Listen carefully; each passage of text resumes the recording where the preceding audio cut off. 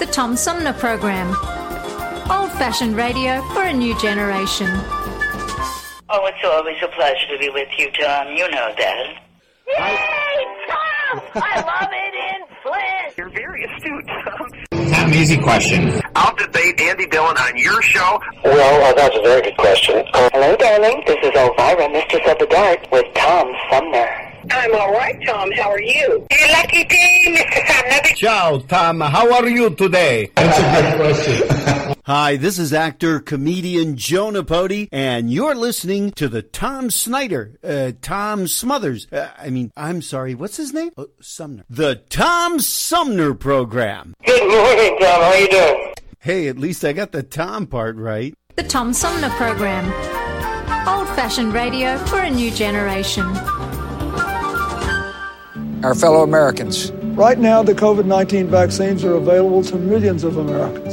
And soon, they will be available to everyone. The science is clear. These vaccines will protect you and those you love from this dangerous and deadly disease. They could save your life. So we urge you to get vaccinated when it's available to you. That's the first step to ending the pandemic and moving our country forward.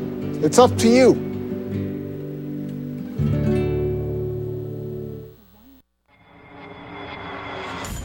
The Tom Sumner Program plays host to the best political roundtable on radio every Wednesday from 10 a.m. to noon. Armchair Politics features great commentary and analysis about the headlines from local, state, and national politics with an alumni of world-class pundits, plus quotes, tweets, and those weird and wacky stories we call the X-Files. If it's Wednesday, catch Armchair Politics on the Tom Sumner Program.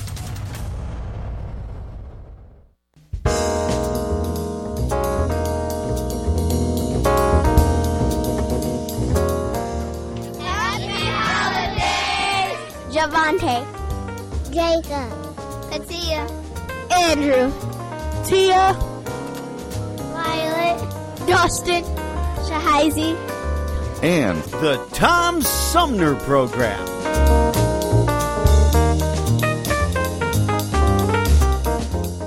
This is Mayor Sheldon Neely, and you're listening to the Tom Sumner Show.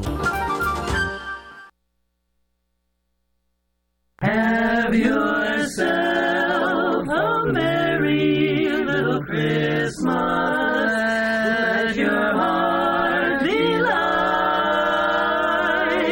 From now on, our troubles will be out of sight.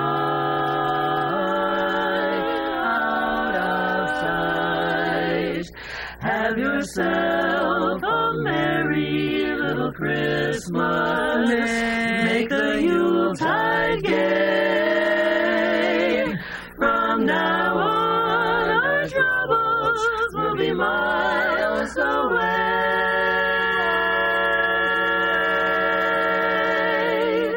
Here we are as in olden days, happy golden days of yore. Faithful friends who are dear to us, gather near to us once more. Through the years we'll always be together if the fates.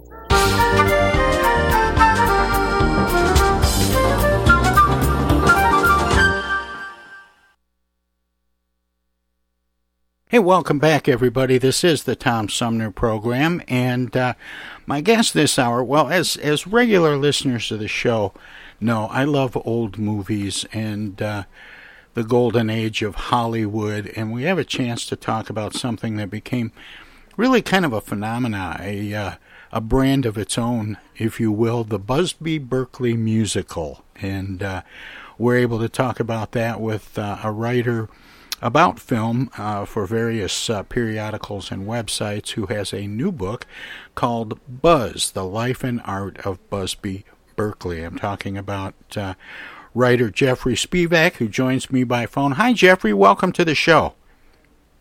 Hello there. Great to be with you. You know, I think a lot of people that that pay any attention at all to show business, past, present, and future, would recognize the brand, Busby Berkeley Musical, but then would struggle to tell you the title of one. Why do you think that is?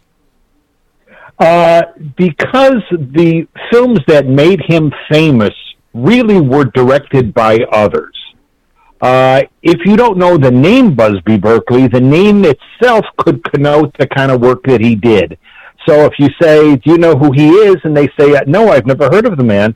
I said, did you ever see those old musicals where the camera was up about 50 feet in the air, pointed downwards, and about 100 chorus girls are in kaleidoscopic patterns? And they say, yeah, I remember those kind of films. Well, that's the kind of work he did, even if you didn't know the volatile creature that existed as Busby Berkeley. And we've seen that shot used in a lot of ways. Choreography in pools. Absolutely. In fact, Lin-Manuel Miranda's In the Heights did a spoof that so many critics were calling the Busby Berkeley kind of shot, which took place at an outdoor pool. Yeah, see, I think that's... What was it about the Busby Berkeley, the actual musicals? Now, he started on Broadway, but then went to film. And that's true. That's true. He got his start working with Eddie Cantor, not at Warner Brothers, but he kind of honed his specialty in musicals. And then by the time his first musical at Warner Brothers, which was 42nd Street, at that time in the early 30s, people were really getting sick of musicals.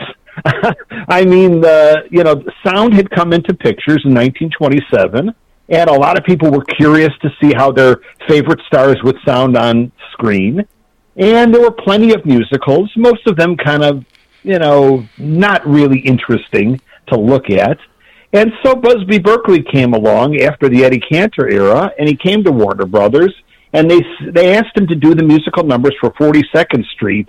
But the idea was that if the musical numbers didn't go over, they could still keep the dramatic portion of the music of the film itself.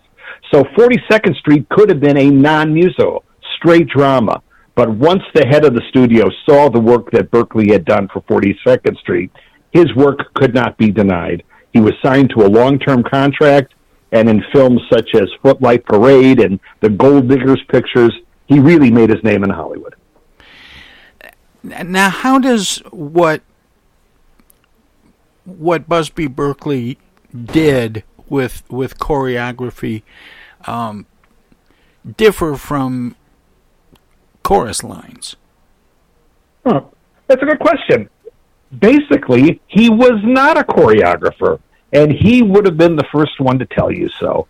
In those days, every studio had a choreographer who taught the girls the steps, how to do this step and that step.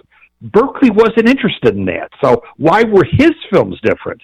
Why? Because he created them in the vision of his mind using only a single camera, which was really not done in those days. He would take his shot in his mind, get it exactly correct, rehearse like crazy, film the number, move his camera, get the next shot, etc., and turn in almost a complete musical number to the editor, who had nothing to do because Berkeley had put everything together. But there was nothing like him. There was nothing like his vision. And anytime somebody did something that looked similar to that, they all said, oh, yeah, it was imitation Busby Berkeley. But the real thing existed at Warner Brothers during his heyday in the 1930s. And then he left and went on to MGM and made all those Judy Garland and Mickey Rooney backyard musicals, which were unlike his chorus girl musicals of the 30s. So he worked in many kind of genres and actually started directing his own films and did a couple of dramas and musicals as well. But he's most known for his 1930s work at Warner Brothers. How did the big production musicals come about? Not just in Hollywood, but on Broadway as well. Was that something that had evolved in theater for a long time, or was there a moment in time when somebody said, you know what, we need to get a whole bunch of people on stage and have them sing and dance? that would be left to Berkeley himself, who really got his start, and the big production numbers came from his Broadway years. You know, he served in the military, and he put his soldiers through all kind of marching drills. Many of them silent drills where all the men would be marching in different directions and would all come together. And a lot of people said, aha, that's where Berkeley got his ideas for the big production numbers in his movies. But that isn't true. He was given free rein in musicals on Broadway, and he thought big. He thought big production numbers and gigantic props, and not just a couple of people on stage singing to each other. No, he gets the whole cast on there, or 25 to 50 chorus girls. So his production numbers, his Broadway numbers, were big deals that led them into film eventually. He never wanted to go into motion pictures. He would be happy staying on Broadway. He said, you know, they don't know how to make musicals out there in Hollywood. And he's referring to those musicals I mentioned in the late 20s and early 30s. They were kind of stiff and stodgy, but at least they showed what sound could be done in motion pictures. So Berkeley really had no interest in that. He was toiling away on Broadway and achieved great success there. Were the theaters and the stages already big enough to accommodate that? They did, yeah. He used the proscenium as his gateway to his production numbers. And of course, they're all thought up in advance and drawn out and storyboarded, which is what he did back even in Broadway. And, with the big kind of musicals, they were very, very successful for that kind of extravagance on stage. And, like I said, his musicals were very, very popular and very well received. In writing the book, I went back to some of those original Broadway reviews, and they were, they loved the kind of work he did, and gave him great kudos for his Broadway numbers. Is there a separate Broadway library from the Hollywood library, or did Berkeley remake things he did on Broadway when he got to Hollywood? They really were separate items entirely. A Connecticut Yankee in King Arthur's Court was filmed later, of course. It was Berkeley who did it originally on Broadway, but the rest of his Broadway output kind of stayed on Broadway. His musical numbers were, strictly a new form of expression for Berkeley. And of course, his first film was Whoopee in 1930 with Eddie Cantor, which was a big hit on Broadway. So yeah, that did transfer to them. And because he worked on it on Broadway, he was brought into Hollywood for that. But that was really the exception, not the rule. His Hollywood output are really original musicals. Would that have been his introduction to Hollywood? It was. It was. Even when Whoopee came out and he went to Hollywood and he decided he was going to film the numbers, he looked around the studio and couldn't make heads or tails. What are all those cameras doing here? And they said, well, no, we shoot them with different cameras, and the editor, that's the way they do it. He says, with much braggart, he said, no, that's not my technique. My technique is one camera. And that technique served him well from the 30s on to the 1950s. The same method of filming his numbers, a single camera. But one of the things that was being explored in Hollywood in the early days, even more now, was, different camera angles and shots and working with shorter attention spans. In a Broadway theater, you sit down in front of the stage and you see what's presented in front of you. But, in Hollywood, you could, in film, you could see it from the side, from the back, from above. Absolutely. How was he able to put together scenes that were appealing with one camera? Or did he literally... He was a visualist. If you saw his number By a Waterfall, the great the waterfall number in Footlight Parade, and you saw it, and there are a lot of cuts in that musical number. It cuts to this shot, that shot. Again, all done single camera. He was the measure twice and drill once kind of director. He grilled his chlorines into extensive rehearsal periods, and then had it all storyboarded, did his shot, moved the camera, did his shot, moved the camera.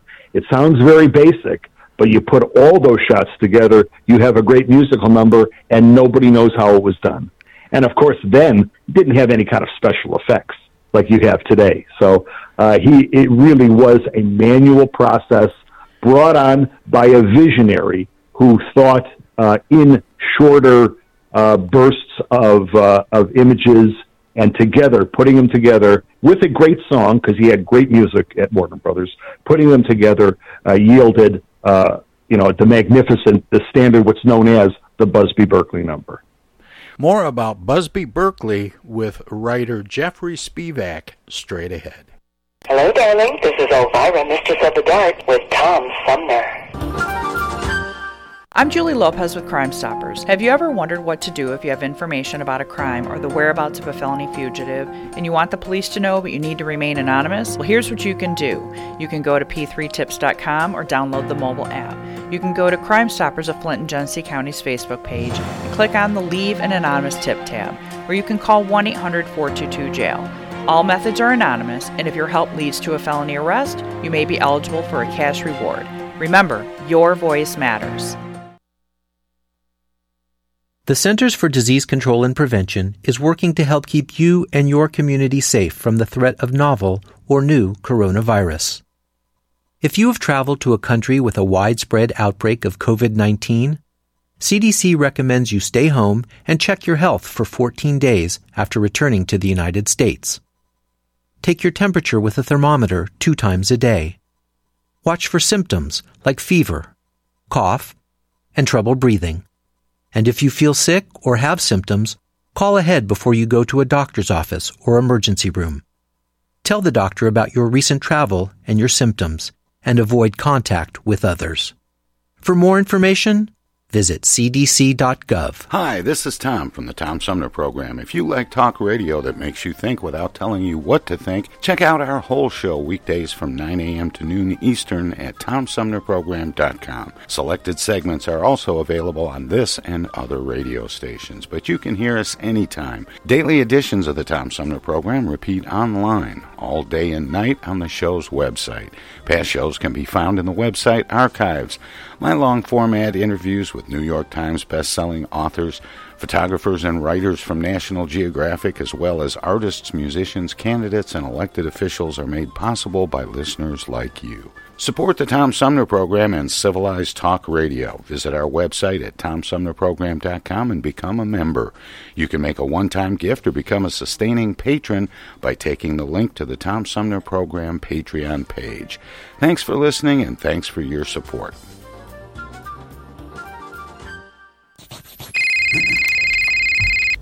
Yo, speaking. Oh, dear. Honey, our car warranty is expiring again. So soon? It just expired last week. You don't even own a car! Not now, Dana. Your father's on the phone. Hey! Mom and Dad, you're being scammed. It's a robocall. Scammers are using new technology and clever tactics to make more and more calls that look legitimate but are hard to trace. They can make it look like they're calling from any number, even from numbers of people you know.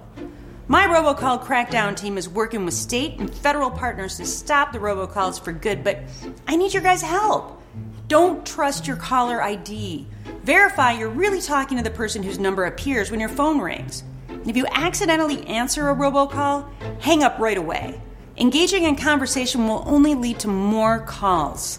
Use a call blocking app on your cell phone that stops robocalls before they interrupt your day. And if you do get a robocall, file a complaint with my office online at mi.gov/robocalls. And Mom, Dad, please do not give your information out to these scammers over the phone. They're just trying to trick you.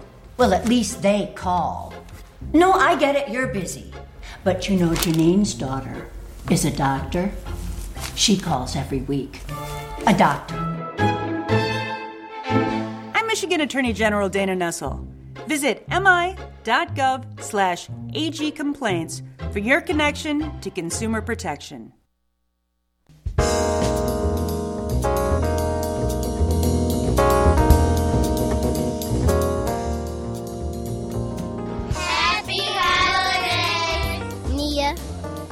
Precious, Kelly, Caitlin, Lauren, and the Tom Sumner Program.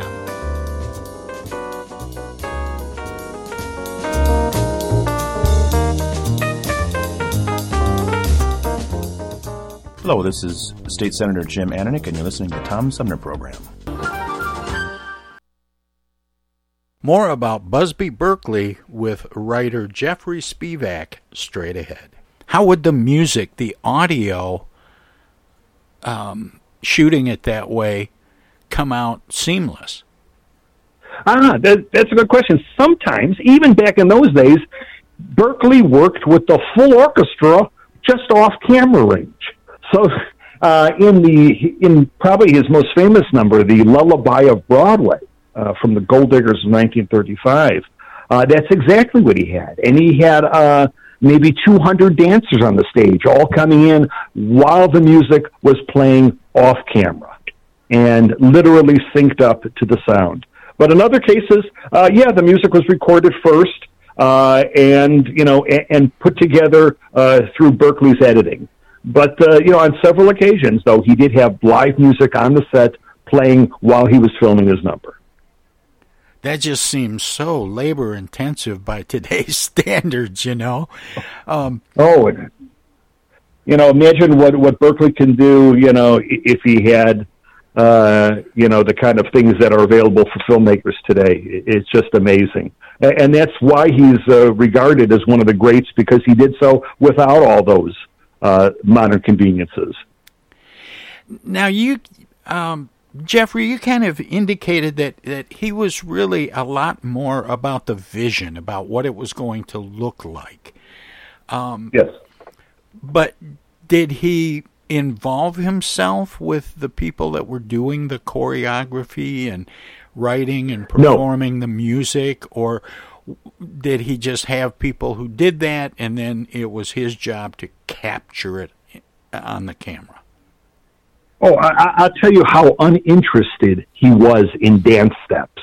I have him quoted as saying, people on the floor getting the girls working together and rehearsing them, they would say, "Hey, Buzz," everyone called him Buzz. "Hey, Buzz, do you want the girls to do this number or that step or this step or that step?" He says, "I don't care if they come in hanging off the ceiling." It's what he wants to make a good shot, and that's where he was. He was high up on that perch with his cameraman, and they were setting up the shots.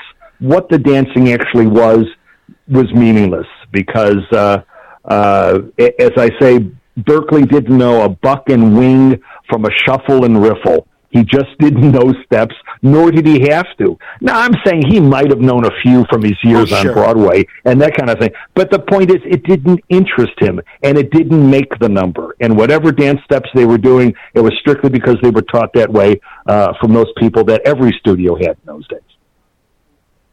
The real choreographers. He said, don't call him a choreographer. He said that those kind of jobs existed with Agnes DeMille and other people. He said he didn't like that. He wanted to be known as a dance director. And that is the way I refer to him early on in the book, to get away from the fact. I know people to this day still refer to him as the great choreographer, but really choreographer is somebody who knows dance steps and teaches dance steps, and he didn't do either.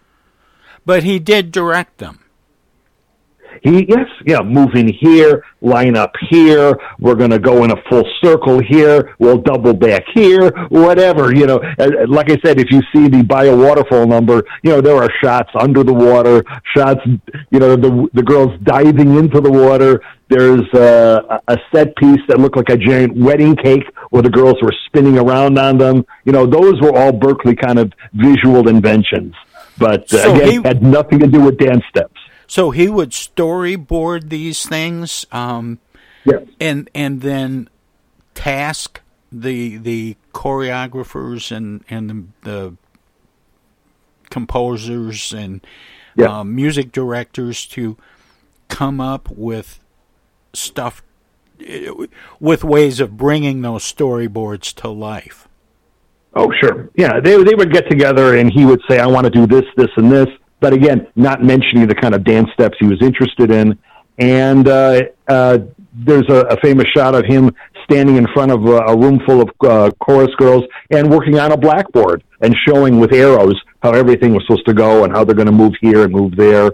And, he'd be nice to his girls, and they'd be all, his choreens, his chorus girls, and they all loved him, but he was a taskmaster, and, he was very picky on how the musical numbers were to be. But he realized he was under pressure from the heads of the studio to get his numbers on budget and on time. And like I said, when it came to Busby Berkeley in the 30s, people may not remember the storyline of some of those musical numbers, but they sure remember the numbers themselves, which were often stacked one after the other in the last half hour of a movie. So although you'll see the opening credits, it'll say musical numbers designed and directed by Busby Berkeley, you'd have to almost sit through the entire picture before they started kicking in. But once they did, it seemed like people forgot what the storyline was, because these were films within themselves. They existed autonomously from it wasn't like the two characters in the movie start singing a love song with each other. It didn't work. That's not how those musicals were made. These were not Fred Astaire, Ginger Rogers musicals. These were Hope and Crosby road movies. Exactly. I mean, fine in their own way, but they're not Busby Berkeley numbers. Right. Well, what about the costuming? Would that have been important to him? In the water number, the By a Waterfall number, Berkeley specifically said, I don't think we can show those belly buttons. So they were kind of hidden behind the costuming. So that might have been something that he discussed with the costuming department at Warner Brothers. But generally, again, it was out of his purview, and it's something that I don't think he would remark on, unless something, struck him that, let's have them dressed up this way or that way, because he was often working with a group of people. Shanghai Lil, of course, was kind of a military-based number, so he had people dressed up, as sailors, in those days. So, I'm not surprised. I wouldn't be surprised if Busby Berkeley and the costuming department worked hand in hand, or maybe took his suggestions. But I have nothing in writing to prove that theorem. Would he have been the director for an entire film, or was he brought in to do these big numbers? Yeah, he was brought in to do the numbers, but eventually he said, hey, I want to direct a movie, and he was given the chance to. And so, one of his biggest of those 1930s pictures was Gold Diggers of 1935, in which it has The Lullaby of Broadway. So not only did he direct the entire film, but he did all the musical numbers as well. And the same thing in The Gang's All Here from the 1940s. Crazy, colorful Busby Berkeley unfurled, doing not only the musical numbers, but the dialogue as well. He was a good director. He knew how to direct dramatic scenes as well. They Made Me a Criminal with John Garfield is a great dramatic film from the 1930s that Berkeley directed. So he did have a good eye for direction, not just in musical numbers, but in actual dramatic scenes.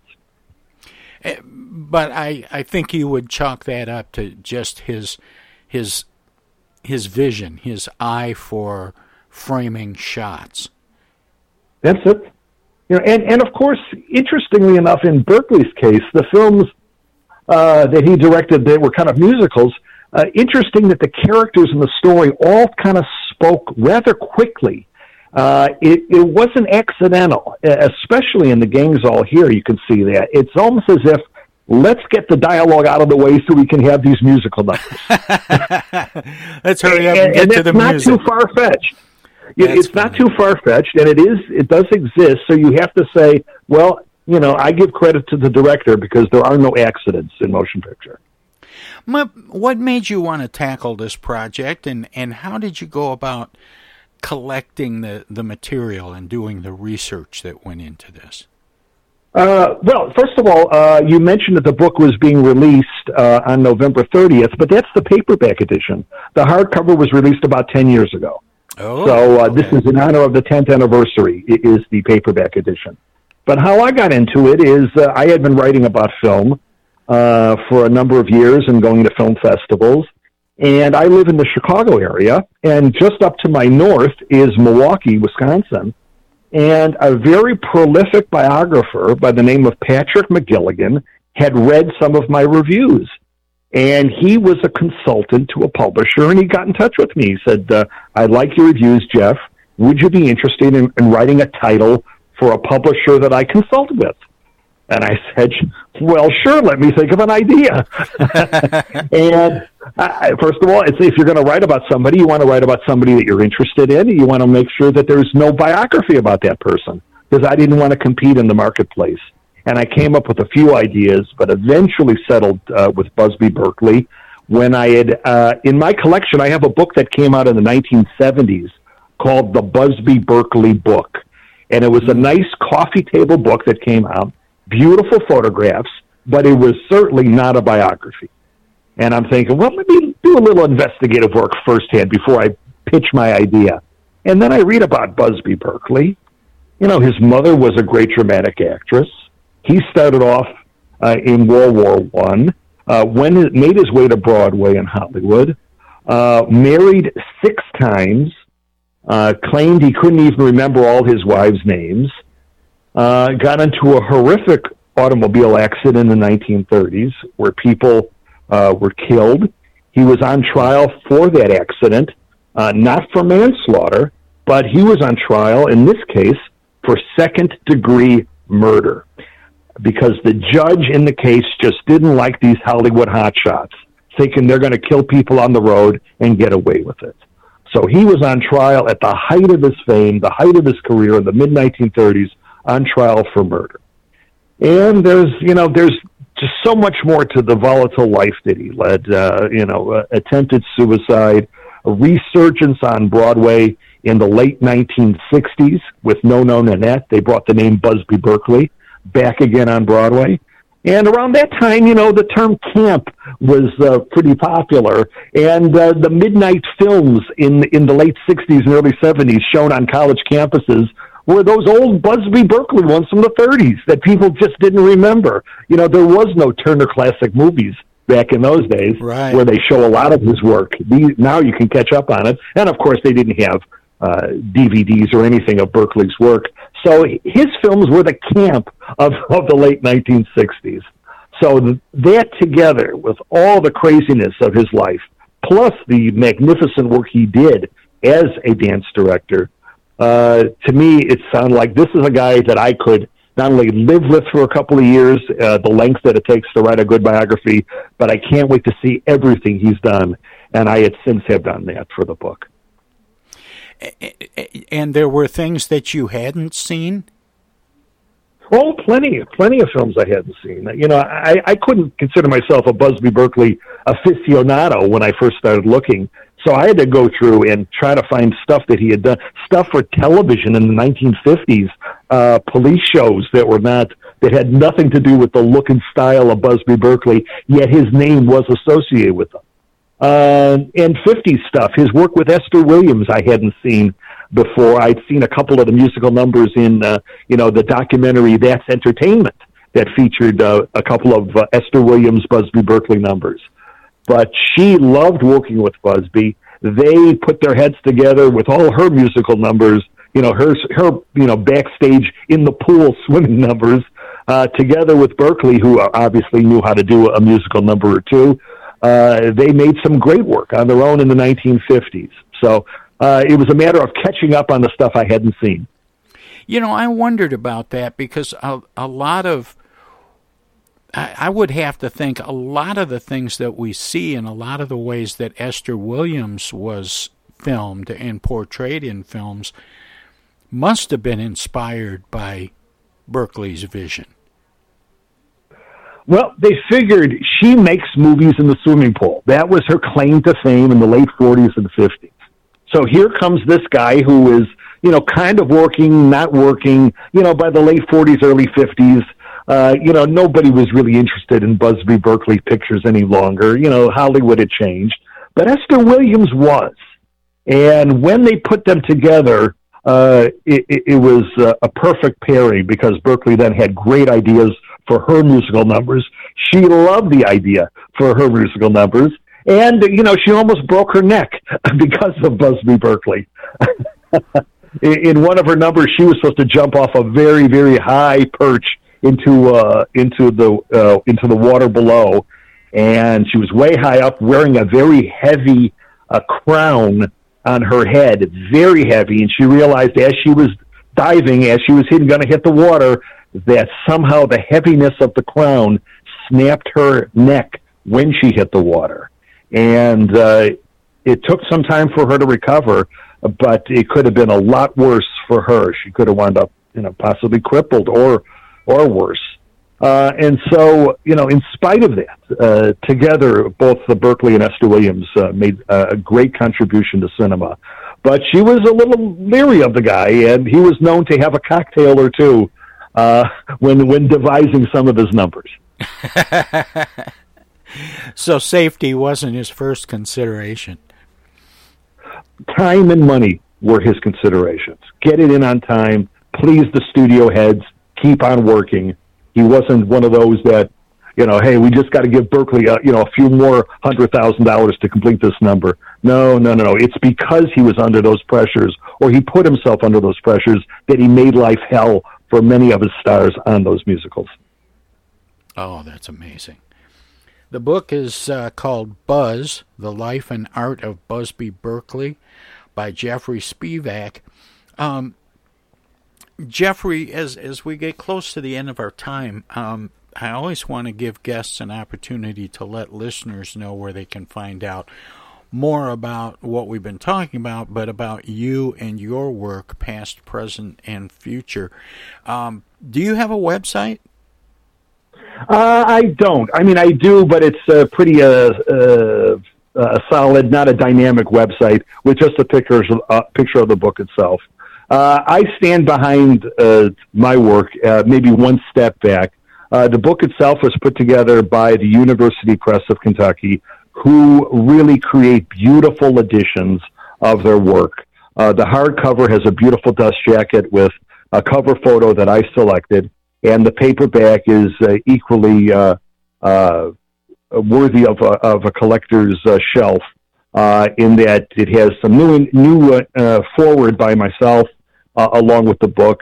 And the book itself reads, from what I've read from some of the reviews, because the reviews have been phenomenal from the press on the book when it came out, is that it has none of those kind of things like foreshadowing, telling you things that are going to happen before they do. I hate all that kind of stuff in a biography. And it doesn't have footnotes on every page that also distracts you from reading.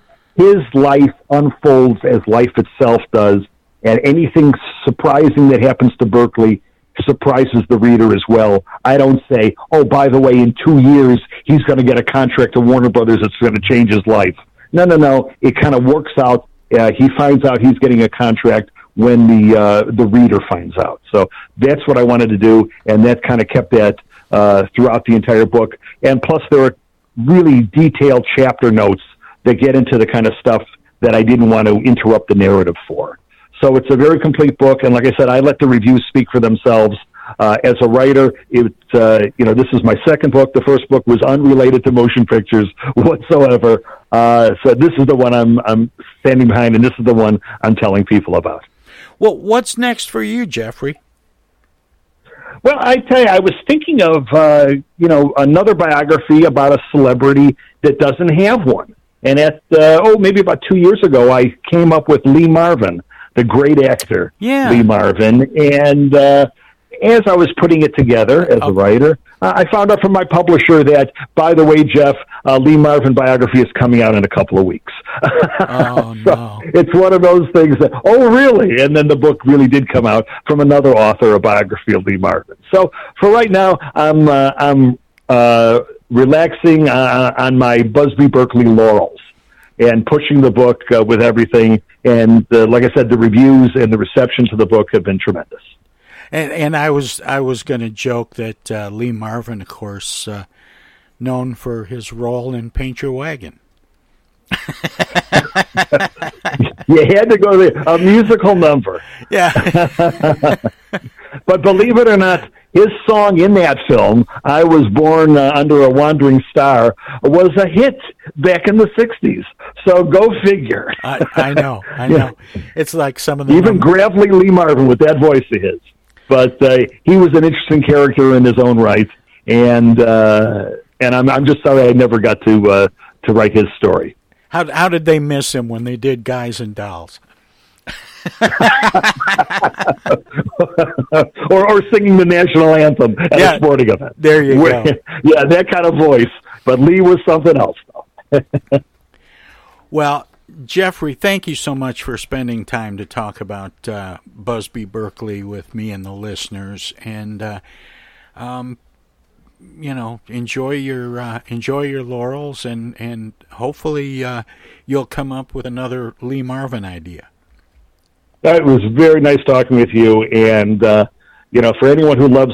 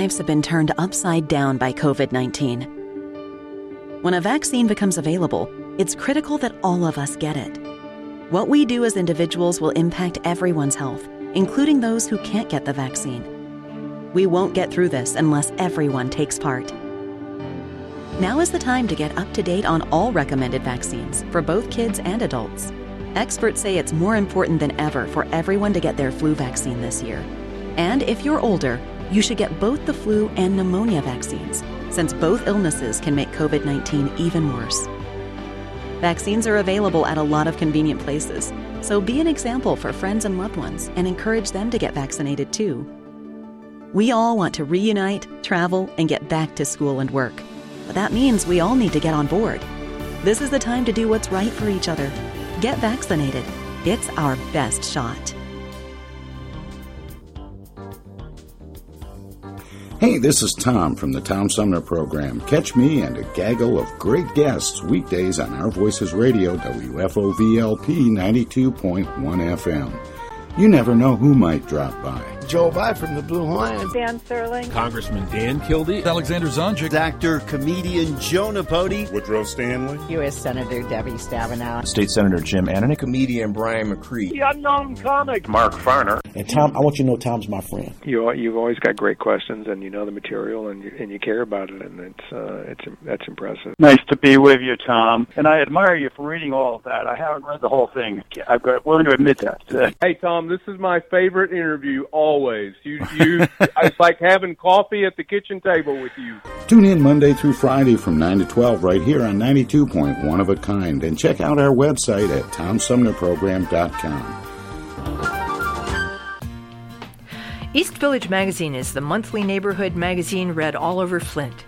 With support from grants, donations, and advertisers, East Village Magazine's talented local writers give you an in-depth look at local news, issues, and people that make Flint, Flint. Copies of East Village Magazine are available at many of your favorite shops and restaurants around Flint or online at eastvillagemagazine.org. East Village Magazine, community-focused and community-supported. Discoveries. They happen when we least expect them, in places we thought we knew. And discoveries have a way of teaching us a little more about ourselves along the way. Welcome to Flint and Genesee County, where up north meets down south. Home to Michigan's largest county park system and a vibrant culture. A place filled with discoveries we've yet to make, throughout acres of beautiful lakes, wetlands, and woods, and in the diverse city beyond. Where the uplifting melodies of gospel choirs fill the air, where the work of renowned artists color the galleries and museums, where the fresh fruits and vegetables at the downtown farmers market awaken our senses, and where the cultural center and planetarium broaden our view of the world. Let's spend a few days enjoying the wonders of Flint and Genesee County, where the joy of discovery is pure Michigan. Your trip begins at Michigan.org. MTA Flint is nationally recognized for continually seeking to provide sustainable, reliable, and cost-efficient transportation for individuals throughout the region. Through work-related and non-emergency medical transportation and Your Ride services, MTA is moving people with future and alternative fuel technologies. More information about MTA Flint and specialized services is available at mtaflint.org.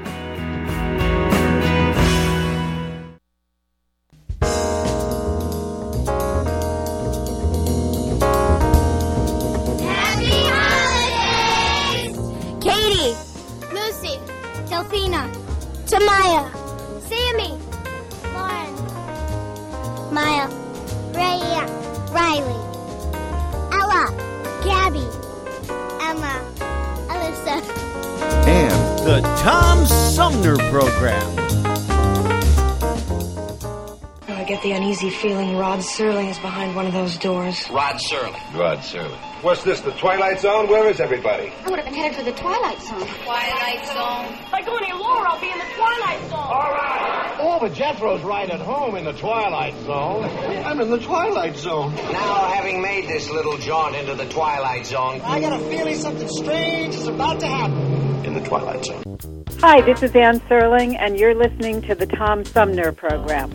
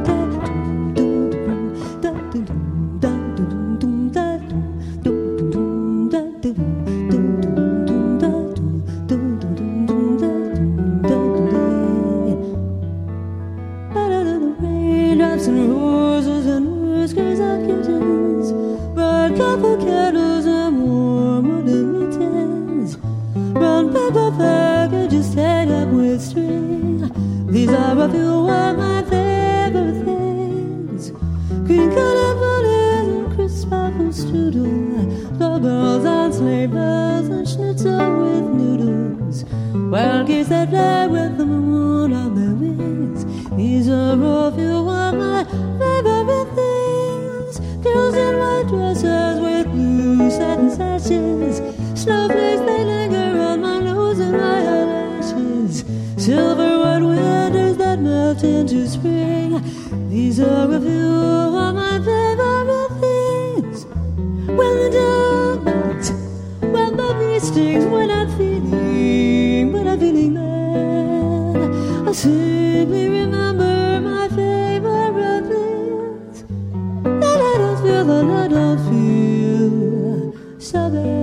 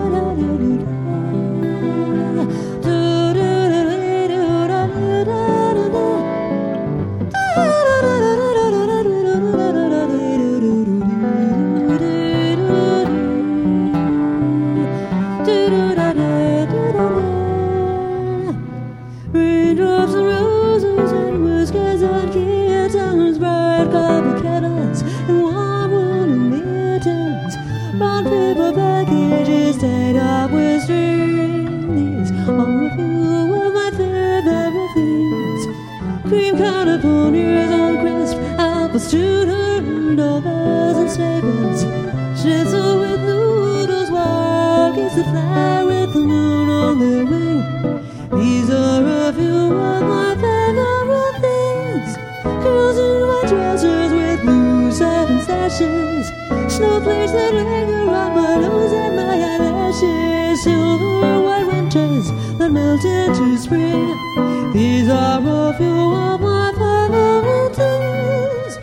When the dog bites, when the bee stings, when I'm feeling sad, I simply remember my favorite things.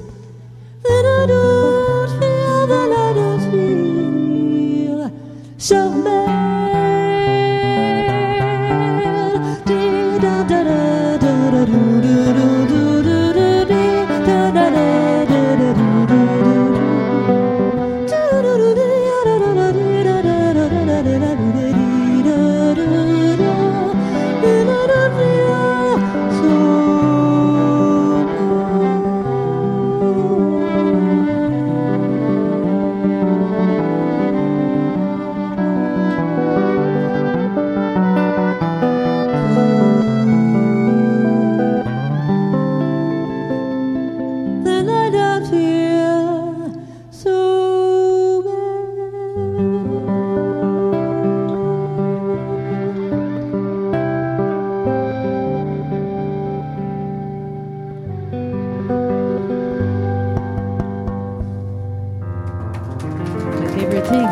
Sound of Music. Now, when a virus comes along that's spreading like a plague, and POTUS and his lackeys have been nothing if not vague, well then you've got to trust the CDC and listen well, unless you want to bid our free society farewell.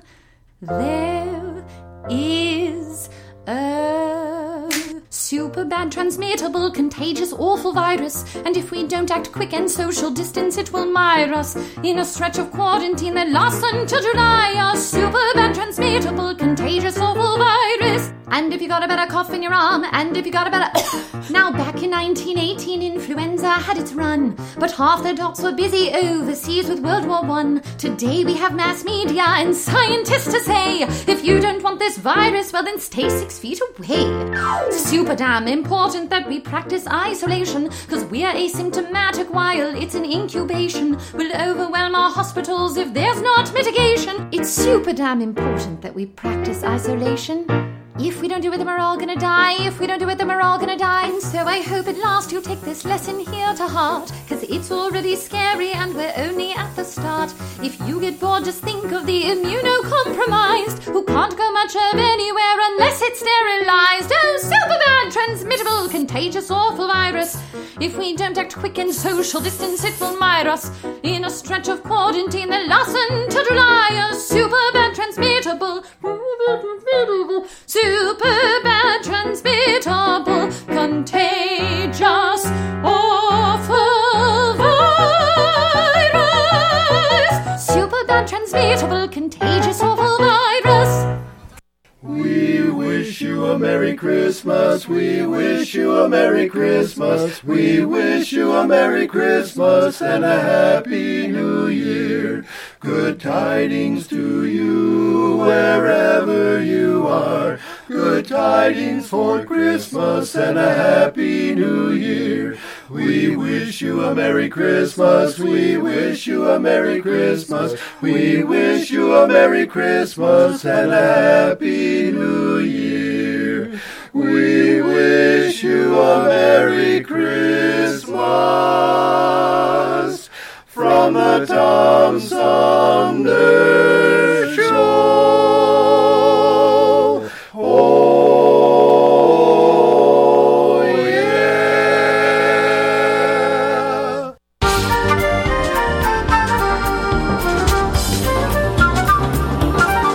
Well, that wraps it up for today's edition of the Tom Sumner program, this Friday edition.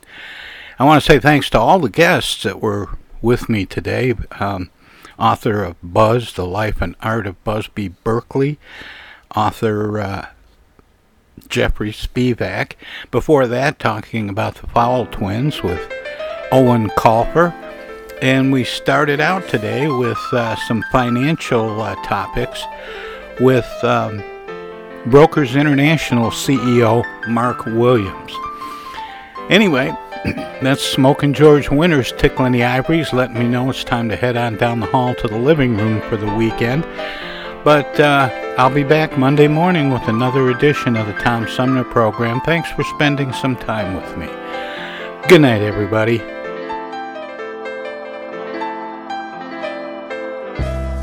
The Tom Sumner program is a live variety show. We want to acknowledge all of our guests who play such an important role in the show, and our cavalcade of cohorts from coast to coast for their regular contributions. Most of the musical accompaniment was provided by people in or from the Flint area. Many of the pre-recorded portions of the Tom Sumner program are made possible by Flint's own Steve McComb and Pencil Sketch Recording in Nashville, Tennessee. If you have comments, questions, or suggestions about the show, find us on Facebook. This is Prue Clearwater. Join us next time for another edition of the Tom Sumner program, and thanks for listening.